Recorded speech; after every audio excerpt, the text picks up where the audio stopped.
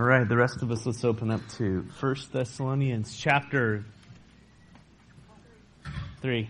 As long as you know where we're going. 1 Thessalonians chapter 3. If you don't have a Bible, there should be one in the seat back in front of you, or just raise your hand. Someone from behind you will probably pass you one. Or in front of you. 1 Thessalonians chapter 3. So, Paul is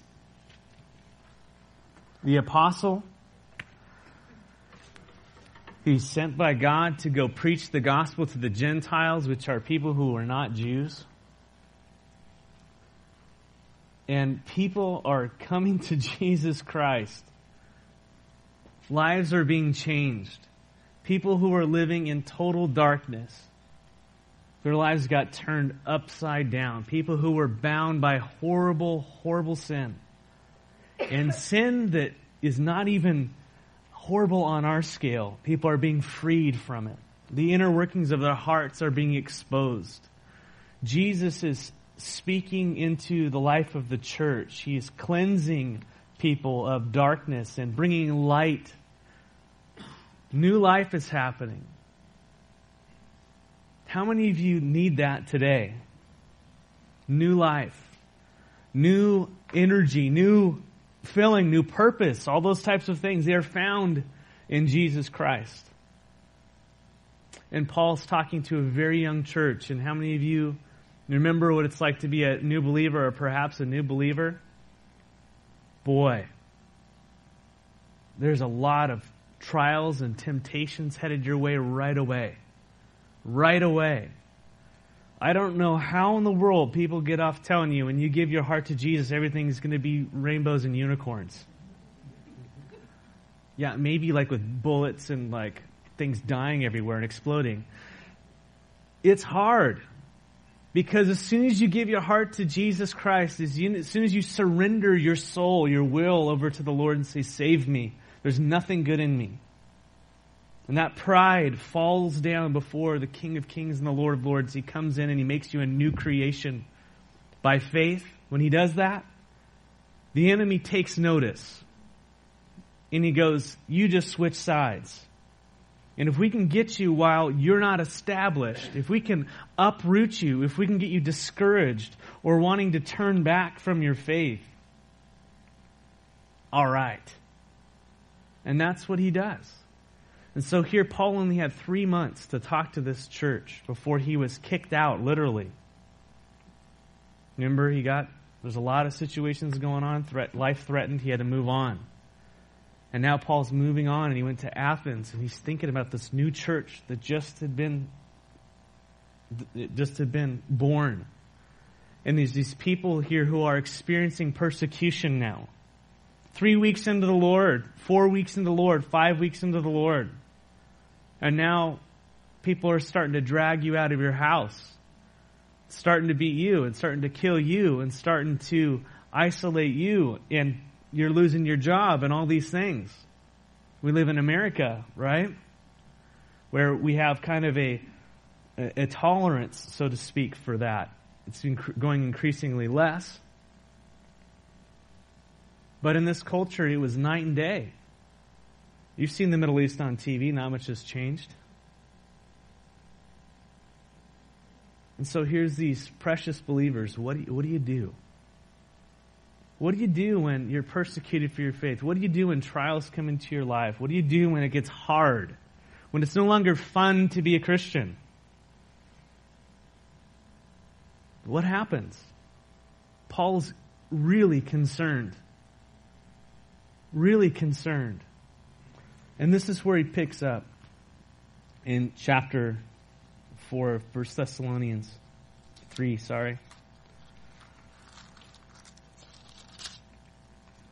He says, so we could stand it no longer. We thought it best to be left by ourselves in Athens. So he's in Greece. This whole area is in Greece he's talking about, the Thessalonians. And we sent Timothy, who is our brother and co-worker in God's service in spreading the gospel of Christ, to strengthen and encourage you in your faith. so that no one would be unsettled by these trials. For you know quite well that we are destined for them. In fact, verse 4, when we were with you, we kept telling you that we would be persecuted. And it turned out that way, as you well know. So Paul, he brings this church to the Lord. The Holy Spirit falls upon him. It fills this church. People are starting to come out from their old lives, starting to live this new life. It's not religion. Religion is living all the outside accoutrements of Christianity, wearing the clothes, talking the talk, going to church, all these types of things, talking to people, but there's no inward change. The desire that Jesus would have, the true being born again means you're changed from the inside out. And it starts to go that way. And then you start to model Jesus. And Jesus, what does he look like? He didn't look too hot according to Isaiah 53. It wasn't something that we would look at and go, oh, look at how perfect he was. Look at that steel jawline and those blue eyes, and he highlights his hair and all this stuff. None of that. It was the inward beauty that came out, and that's what we're talking about, the inward beauty. The inward that Jesus starts working on in our souls, and then the outward just conforms to that. So easily we're so quick to try to get external modification in people. Start acting right. Start doing this, start doing that, change this, stop doing this. When in reality, it's the inside that needs to change. And when God deals with our will, when our insides are changed, when the Holy Spirit is in charge, when we learn to give into that, then the outside changes, the actions fall off. Like I said, I remember I worked in a bowling alley. Yes, I was sandbagging you guys last night. I was joking. I was like, after I bowled my first game, it was really good, and that's usually how it works.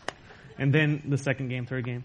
And then I think I was turning to Fred, and I was all, did I tell you that I'm actually left-handed? I was just joking around. And he's all, as am I. We were going back and forth. But anyways, what was I talking about? Where are we? Something about Thessalonians, I know that. Yeah, sandbagging, yes, exactly, I don't know, it was going somewhere. Oh yeah, first Christian working in bowling alley, yeah. So obviously it's like working construction. There's some very colorful words going on and things like that, and savory people. And I remember that we had 60 lanes. And I remember, going out into the parking lot and getting high, and then just putting on Pink Floyd and for hours and hours cleaning the lanes. It was quite glorious and pretty stupid, actually. I mean, in my own mind, I was thinking this is wonderful. And there was just a darkness that was in my heart.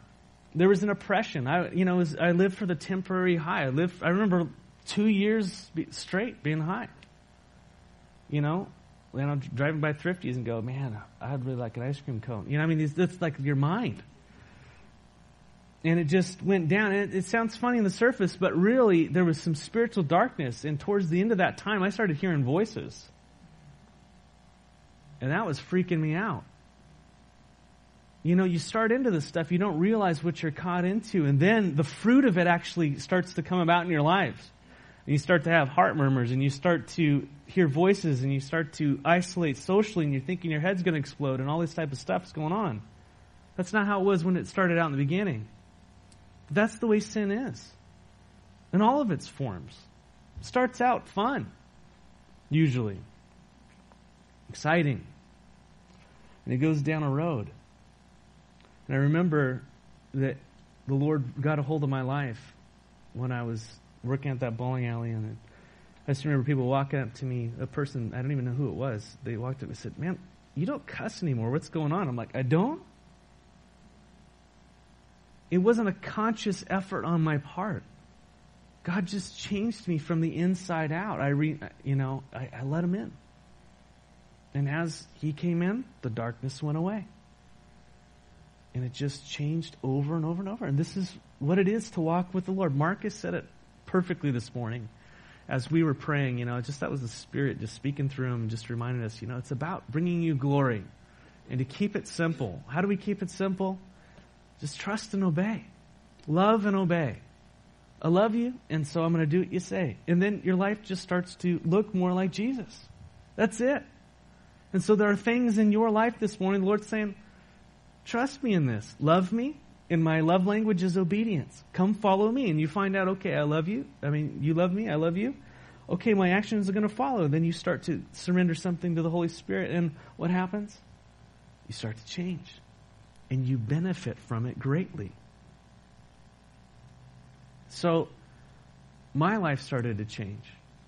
And instead of beer cans being on the backyard, on the lawn, and just defiance and loud music for my neighbors and just a total absorbed type of person, my life started to change. Jesus started to fill my heart. Love started to be my motivation, so I thought about my neighbor before I put on my music. It wasn't about my rights. It was about how can I be a witness?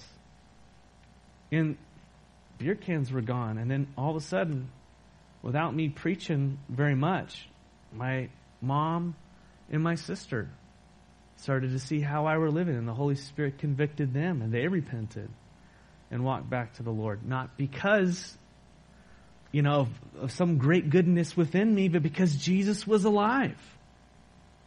Jesus is alive. And in that, the enemy hates that. He absolutely hates it when he sees that happening in your life. And he will come in and find a weakness and start to exploit it and discourage you and to get you off track. And so what do we do? What happens? And Paul says, I sent Timothy because I was so concerned about you being derailed in your faith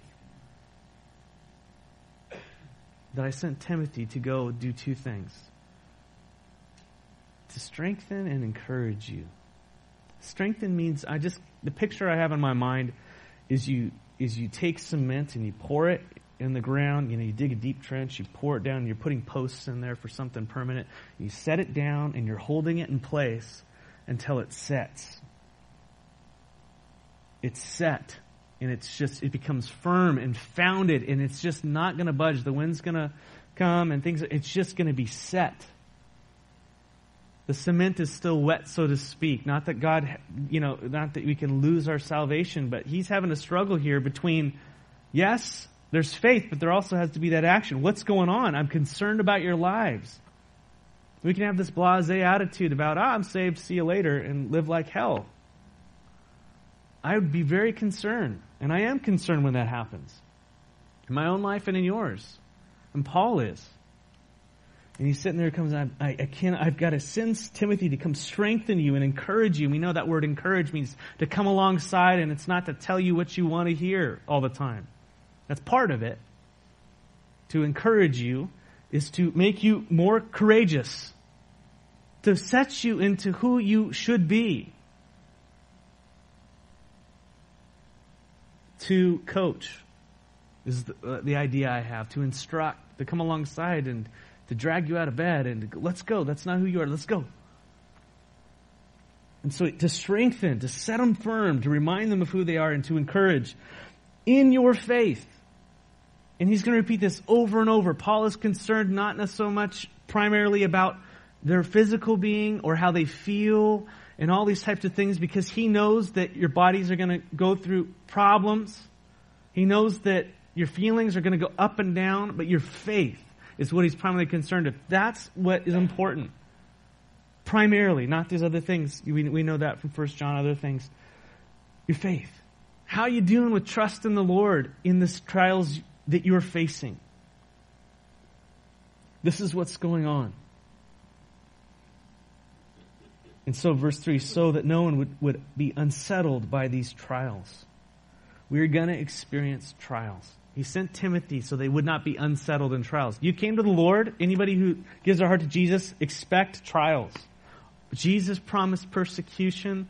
Second Timothy chapter 2, verse 13 or whatever it is. Anyone who wants to live godly in Christ Jesus will suffer. Those are promises we can take to the bank. Right, Larry? Taking things to the bank. We'll take that one to the bank. 1 Peter chapter 4, verses 12 through 19. Just read it real quickly here. 1 Peter chapter 4, starting in verse 12. Give you a second to get there, if you want. Feel free to use your phones as Bibles. I do. Sometimes it's quicker. Dear friends, do not be surprised at the fiery ordeal. How many of you have it translated trials in your translation? Several of you. Do not be surprised at the fiery trials, not the light and fluffy trials. Fiery trials. Firefighter. How do you like fire? Is it pretty, just want to run in and dance around? Or there's caution, there's fear that creeps up. It kind of taps into your primal being. You're like going, oh my gosh, you just got to get to safety, right? You got to, I don't know, when I see a big fire like in San Diego, the winds would come. You're instantly thinking, am I okay? What's going to happen? Life and death. It starts to get real serious real quick. And that's what he's talking about here. Do not be surprised at the fiery trials, the fiery ordeals that has come upon you to test you, as though some strange thing were happening about you. We'll read here that Satan uses those opportunities of trials to tempt, while God uses them to test. Satan will use a trial in your life to draw you away, to get you to deny the Lord, to get you to run to sin, to run to escape, to run to drugs, to run to alcohol. Those are the symptoms. To run to whatever it is, except as opposed to running to faith, running to Jesus, running to the cross, embracing the suffering, putting your eyes upon the return of Jesus Christ as your hope. Knowing that just as Jesus suffered, so we will suffer. And know that just as Jesus overcame and rose again, so we will too. And that is how we endure trials. And we'll talk about that a little bit later. But Peter's just laying it out. Don't be surprised if these things are happening to you, as though something strange is going to happen, but rejoice inasmuch as you participate in the sufferings of Christ, so that you may be overjoyed when His glory is revealed. If you are insulted because of the name of Christ, you are blessed, for the Spirit of the glory of God rests on you. If you suffer, it should not be as a murderer or a thief or any kind of criminal. Don't suffer for dumb things. That's not how we suffer. However, if you suffer as a Christian, as a follower of Christ, that word Christian means little Jesus, just like Him. If you suffer for imitating Jesus, do not be ashamed, but praise God that you bear that name. For it is time the judgment to begin in the household of God. And if it begins with us, what will be the outcome for those who do not obey the gospel? And if it is hard for the righteous to be saved, what will become of the ungodly and the sinner? So then, those who suffer according to God's will should commit themselves to their faithful Creator and continue to do good. Trials and suffering are a part of our life.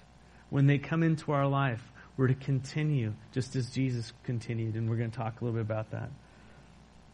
But he says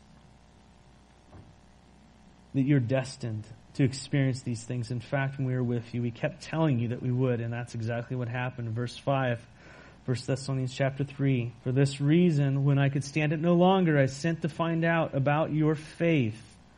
About your faith. And I was afraid that in some way the tempter had tempted you, and that our labors might have been in vain. Satan wants to tempt you when you run into trials. How many of you are in trials? The rest of you, get ready. Because when you hit a trial, when you hit a situation, there are two forces working, and they're not equal and opposite.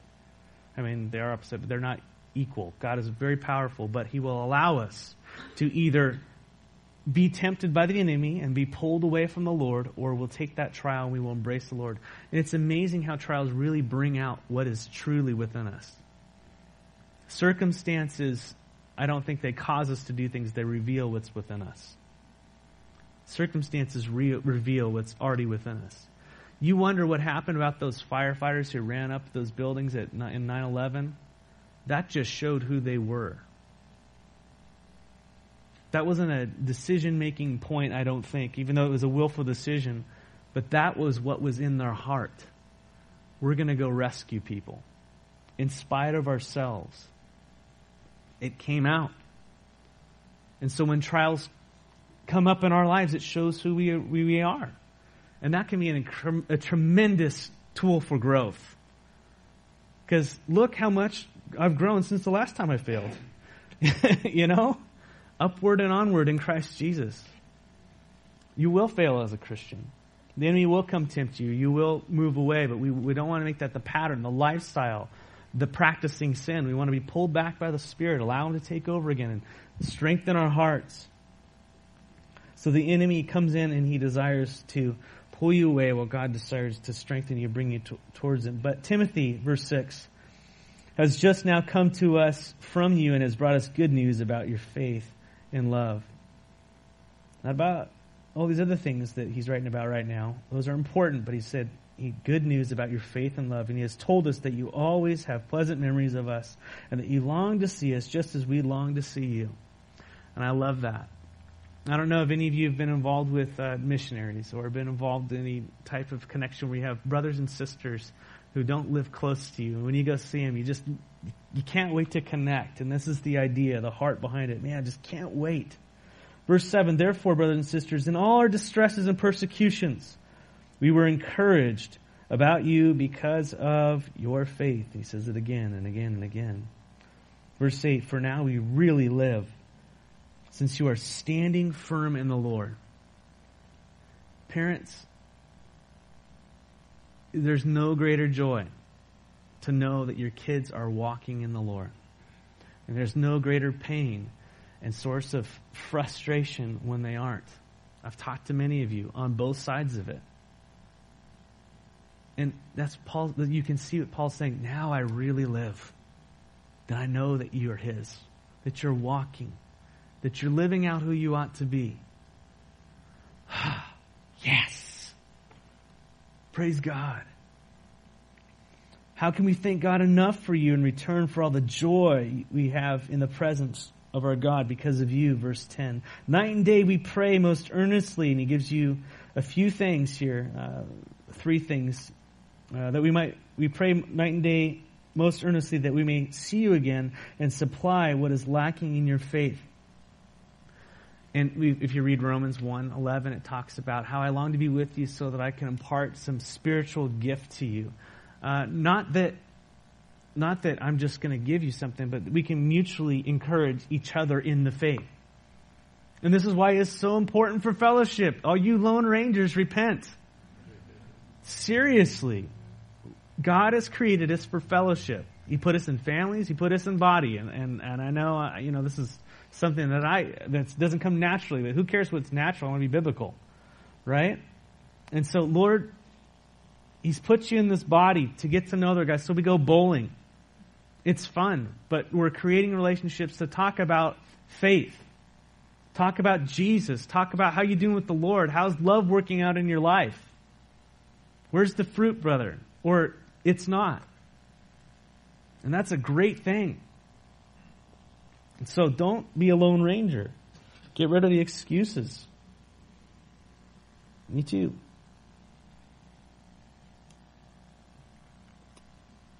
And then verse 11. Now may our God and Father Himself and our Lord Jesus Christ clear the way for us to come to you. There's an obstacle in the way, and we read about it in the previous chapter, that Satan hindered Paul from going to visit these people. Paul wanted to go back, but he couldn't. It might have been because of persecution. It might have been because of his health. It might have been because of several different things. We don't know. It doesn't say. But just know that we have an enemy. And he would desire to hinder us from encouraging and from strengthening one another. And so if you can't do it, send someone else. Find a way around it. Pray through it. Seek the Lord.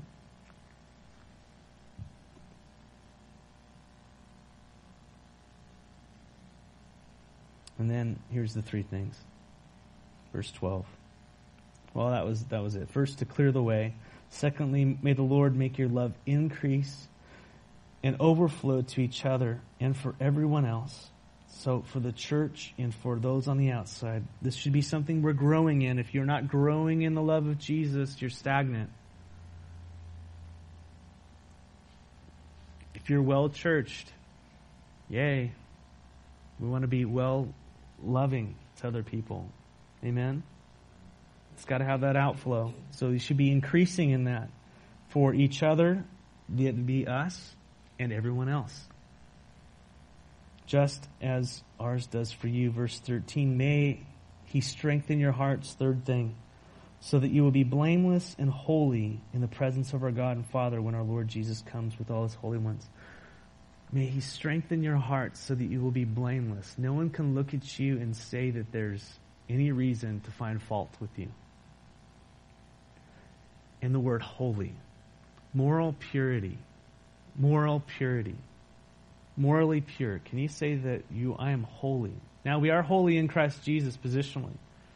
And I don't want to get into the theology at the moment. That would take me too long to lay out the three sanctifications and all that stuff. You're holy in the Lord. Are you living it out? How's that looking in your life? Can people look at you and say, you're blameless? I can't find fault with that person. And holy, moral purity, you're living like Jesus. Or are we tainted by the world? Are we tainted by the world? And now Paul's going to move from his prayer for the church to constant reminders and exhortations. He's going to take it off the ivory tower of theology. Hey, be holy. Live blameless. Now, what does that look like? How does that actually work in your life, in my life? And now, many of you are in chapter 4, and we're only going to go for the first few verses here. It says, as for other matters, brothers and sisters, so they wrote. When he came back, they were asking questions. We instructed you how to live in order to please God. Did you know there's a way that you can live to please God? So, when we're born again, we are automatically accepted, right?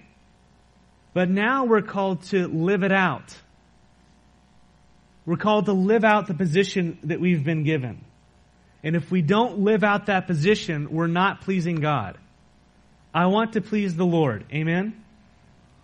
And it's a growing thing. We're growing in it all the time. Thus sanctification. Okay, we won't get into that. I'll try not to. And in fact, you are living it. You guys are living that life. You're doing it. Praise God. Now we ask and urge you in the Lord Jesus to do this more and more. So, God's given you grace and you've responded in one area of your life. What's the next thing He's talking about? What's the next area He's asking you about in your life? How many of you have been walking with the Lord for a long, long time?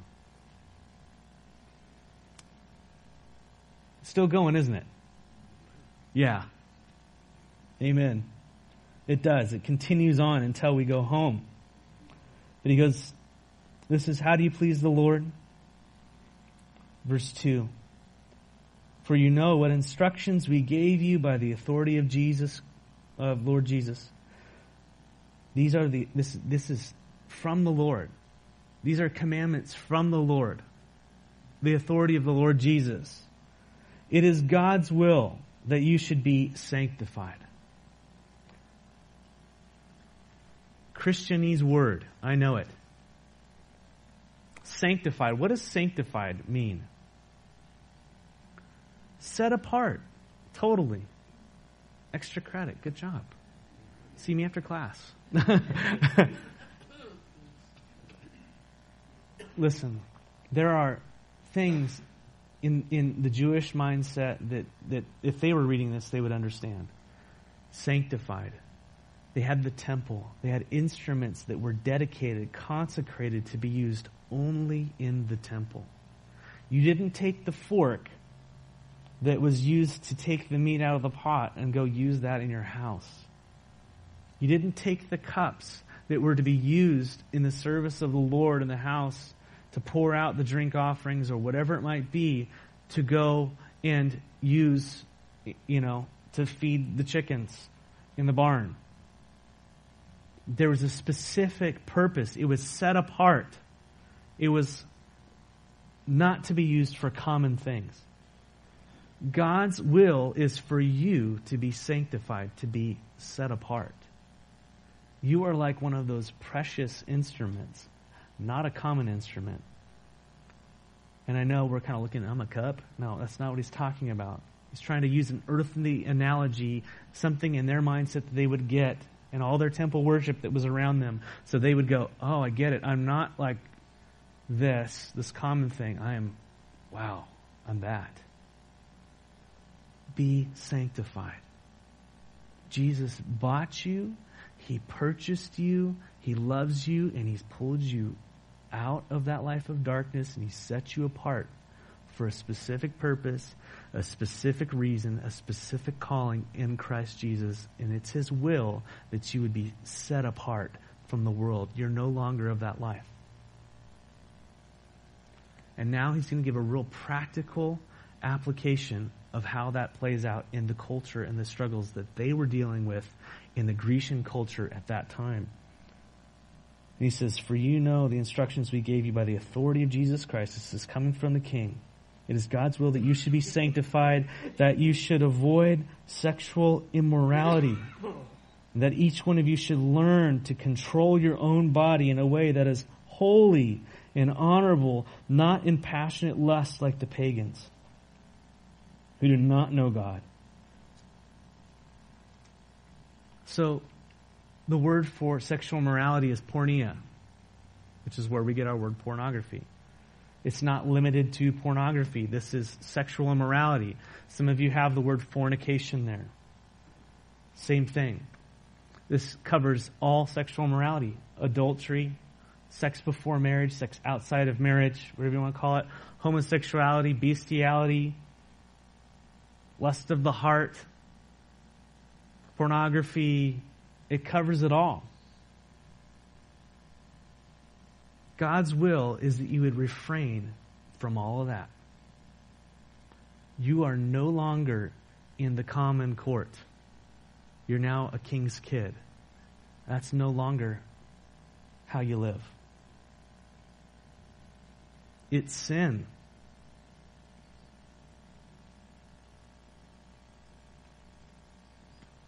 And you wonder why Paul got persecuted.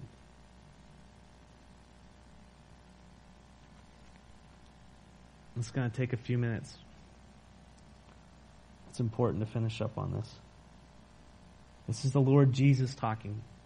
This is His authority that you should refrain from this stuff, that we should refrain from it. That each of you should learn to control your own body in a way that is holy and honorable.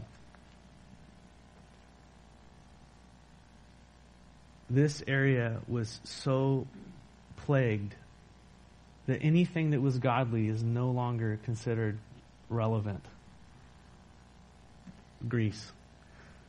They said, we have our, their philosophers would talk and they'd say, hey, we have our prostitutes, to have our, flings on the side and to take care of our earthly needs. We have our whores to satisfy these things, other things, and we have our wives to take care of our houses. That's the mentality. Anything goes. What kind of society do we live in now?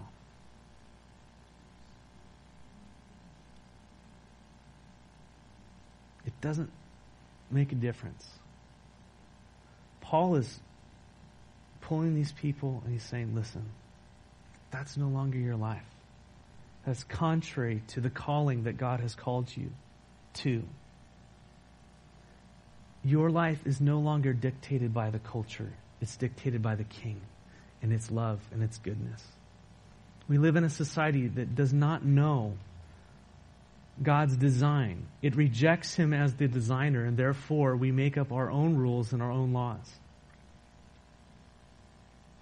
And that is why you can go ahead and have these crazy bathroom situations in California. That is why our money is going for abortion. That is why our money is going towards insane things. Because we've left our Creator. And Romans talks about that. We just get perverted in our minds, and God gives us over. Okay, go crazy. And that becomes the standard in the culture. And anyone who stands for righteousness, for man and a woman, together for life, is closed-minded and hateful and all these types of things. I don't take my understanding of life from Hollywood or from the White House or from any other place. We take it from the Lord Jesus. And He commands that we should abstain from these things because He has a purpose. I was listening to Ravi Zacharias. He's an apologist, and he was quoting from A Pilgrim's Regress by C.S. Lewis. This is me reading what he said. It said, C.S. Lewis wrote about a man who ordered milk and eggs from a waiter in a restaurant. And after tasting the milk, he commented to the waiter that it was delicious. And the waiter replied, "Milk is only the secretion of a cow, just like urine and feces." And after eating the egg, he commented on the tastiness of the egg. And again, the waiter responded that eggs are only a byproduct of a chicken. And after thinking about the waiter's comment for a moment, the man responded, "You lie. You don't know the difference between what nature has meant for nourishment and what it has meant for garbage." And that's exactly what is happening in our culture today. We have left the Creator, and we are saying that transgendering is natural and it is okay, when it is abomination. Why are we fascinated with Bruce Jenner transgendering from one person to another when we should be mourning and crying and praying for that person? When we have a culture that says that marriage between a woman and a man is marriage, when God says no, it's not. And somehow I'm hateful. They're deceived. They're fooled, just like all of us can be in one area of our lives or another. But it's becoming commonplace in our culture. And God's judgment is coming on that, and we should be actively salt and light and praying and weeping and calling people out of it like Noah. It's a hard situation, and I realize someone listens on this tape and all of a sudden we're flagged as a church that blah, blah, blah. So be it.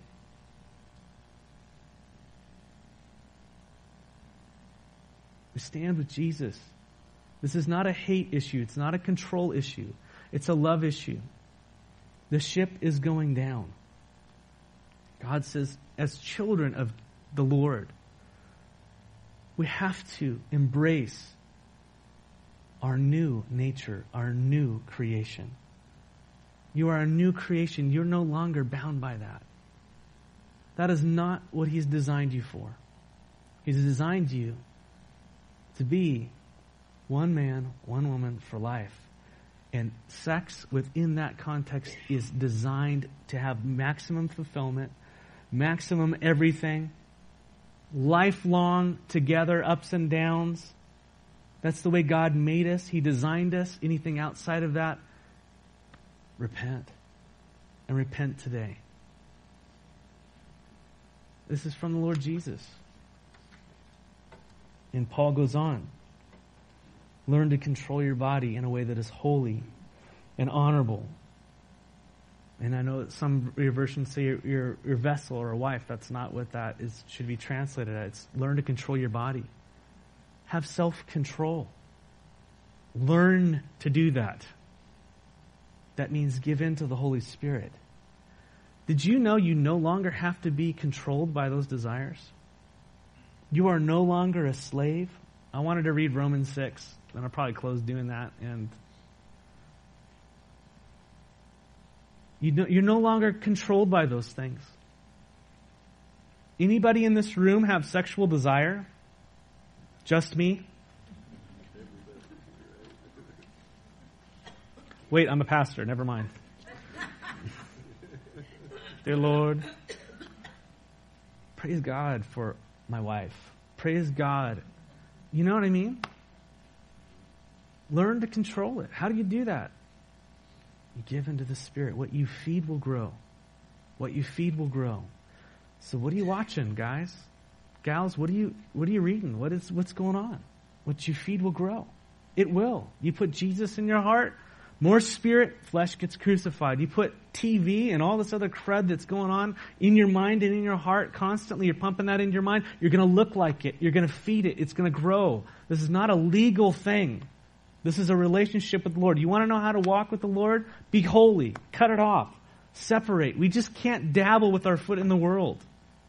We wonder why our light isn't strong. We wonder why we're not impacting the community. We wonder why it's just nominal Christianity. Everybody calls us hypocrites because we're not sanctified, because we're not holy, because we're not walking according to the Spirit. We're walking according to flesh. And God says, I will judge those people. I don't want to be that. And judgment begins at the house of the Lord, Peter said. How do you get away with that?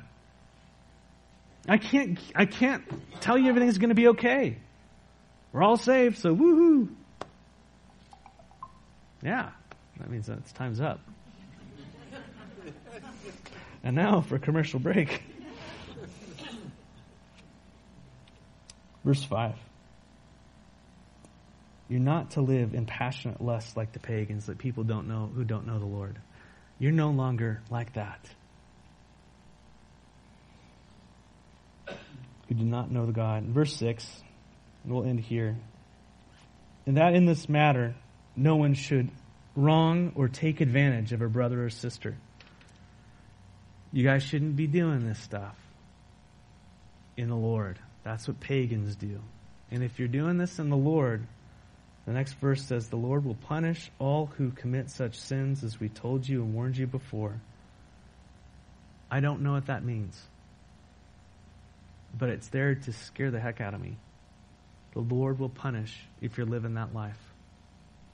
Expect it. He's good on His word. This is a commandment from Jesus. For God did not call us to be impure, but to live a holy life. Therefore, anyone who rejects this instruction does not reject the human being, but God, the very one who gives you His Holy Spirit. You got a problem with that teaching? Take it up with a man. Take it up with Jesus. Paul is very clear. The answer is repent.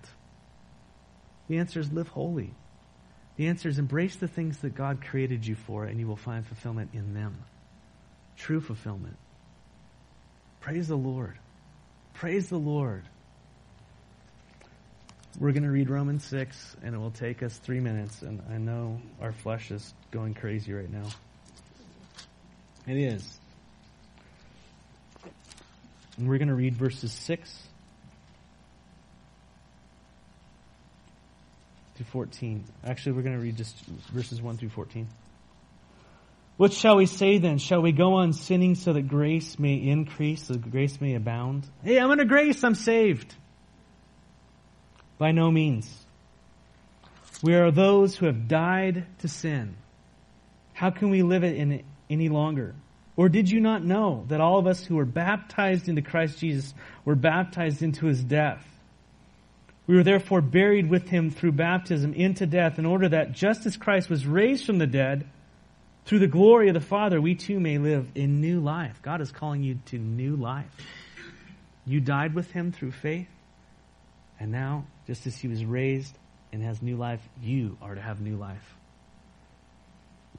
For if we have been united with Him in death like His, we will certainly also be united with Him in a resurrection like His. For we know that our old self was crucified with Him, so that the body ruled by sin might be done away with. The one that was ruled by your sexual desires might be done away with. The one that was ruled by whatever, fill in the blank. That we should no longer be slaves to sin. Because anyone who has died has been set free from sin. Now, if we died with Christ, we believe that we will also live with him. For we know that since Christ was raised from the dead, he can't die again. Death no longer has any mastery over him. The death he died to sin once for all, but the life he lives to God. In that same way, the same way that Jesus died and rose again and can't experience death again, in that same way, count yourselves dead to sin, but alive to God in Jesus Christ. This is where our urges in all those things come down to, I count it dead. I reckon it dead. It is a mathematical fact. I'm dead. And dead people don't get enticed by much, do they? That's impossible. I have a body. We live by faith. I can do all things through Christ Jesus who strengthens me. We no longer live based upon what we see and what we feel. We live upon what he says. Now, that reality has to come into our lives and it has to change us. We have to live upon it. Next time you're faced with that temptation, I reckon myself dead, and you run away like Joseph, and you embrace Christ, and you eradicate the things from your life that are leading you down that path. And you're not among people who have never experienced that. And that's the big lie that the enemy wants to tell you. Oh, you're all alone. If they knew, they would think, it's like, are you kidding? We all are tempted in this way. Some more than others. Some fail more than others. But I'm sure there's other things that people are failing in. But this is what's going on in that culture. And he wants to talk to them about this situation that's going to derail them in their walk with Jesus. And let's just finish this last part. Verse 11, in the same way, count yourselves dead to sin, but alive to God in Christ Jesus. Therefore, do not let sin reign in your mortal body so that you obey its evil desires. Don't do that. Do not offer any part of yourselves to sin as an instrument of wickedness, but rather offer yourselves, notice that word instrument there, right? But rather offer yourselves to God as those who have been brought from death to life, and offer every part of yourself to him as an instrument of righteousness, for sin shall no longer be your master, because you are not under the law, but under grace. Being under grace means you now have mastery over sin. And that needs to change in the mindset of the church. Grace is not a free ticket. That's what he starts out the chapter with.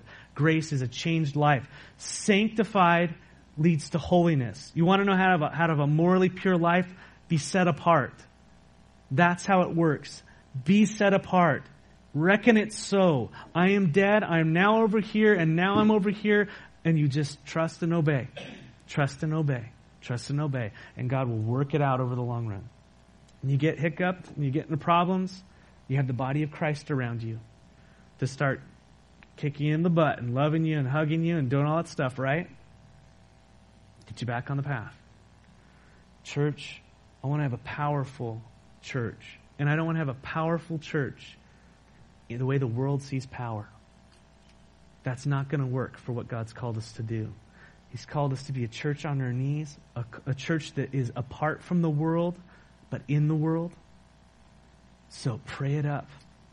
And whatever God is laying in your hearts this week to surrender, that's between you and the Holy Spirit. And we are here to pray for you and encourage you. Don't think that your struggle is something that no one else has been through, or that you're going to have condemnation. That's a lie. The enemy wants to sit there and tell you, we're just going to beat you up. Yeah, we're going to call you to the carpet, because people who love each other call each other to the carpet in love. Amen? And I expect the same in my life. Lord God, we love you. And we want to love you not just with word, but deed. And so please just waken your church to this treachery that's going on in our hearts, in our lives, that permeates our culture, that's permeating our church. Rescue us, Lord Jesus. Just your grace is what we need. Your grace in our hearts, our reminder that there's forgiveness, but let that grace, God, in our hearts change us. To not be controlled and slaves to sin, but slaves to righteousness, slaves to the things you've called us to live in that calling of the new creation. So your sheep are gathered before you, of whom I am one of the most matted ones. And we need you.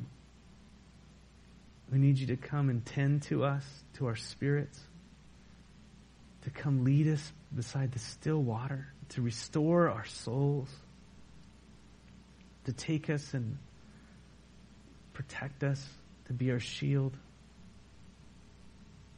to cut out the flaws, Lord, with your word, to encourage us, to help us to grow in you. Bring us true freedom, Lord, true freedom in our souls today. We love you and we praise you and we give you all in the name of Jesus. Amen.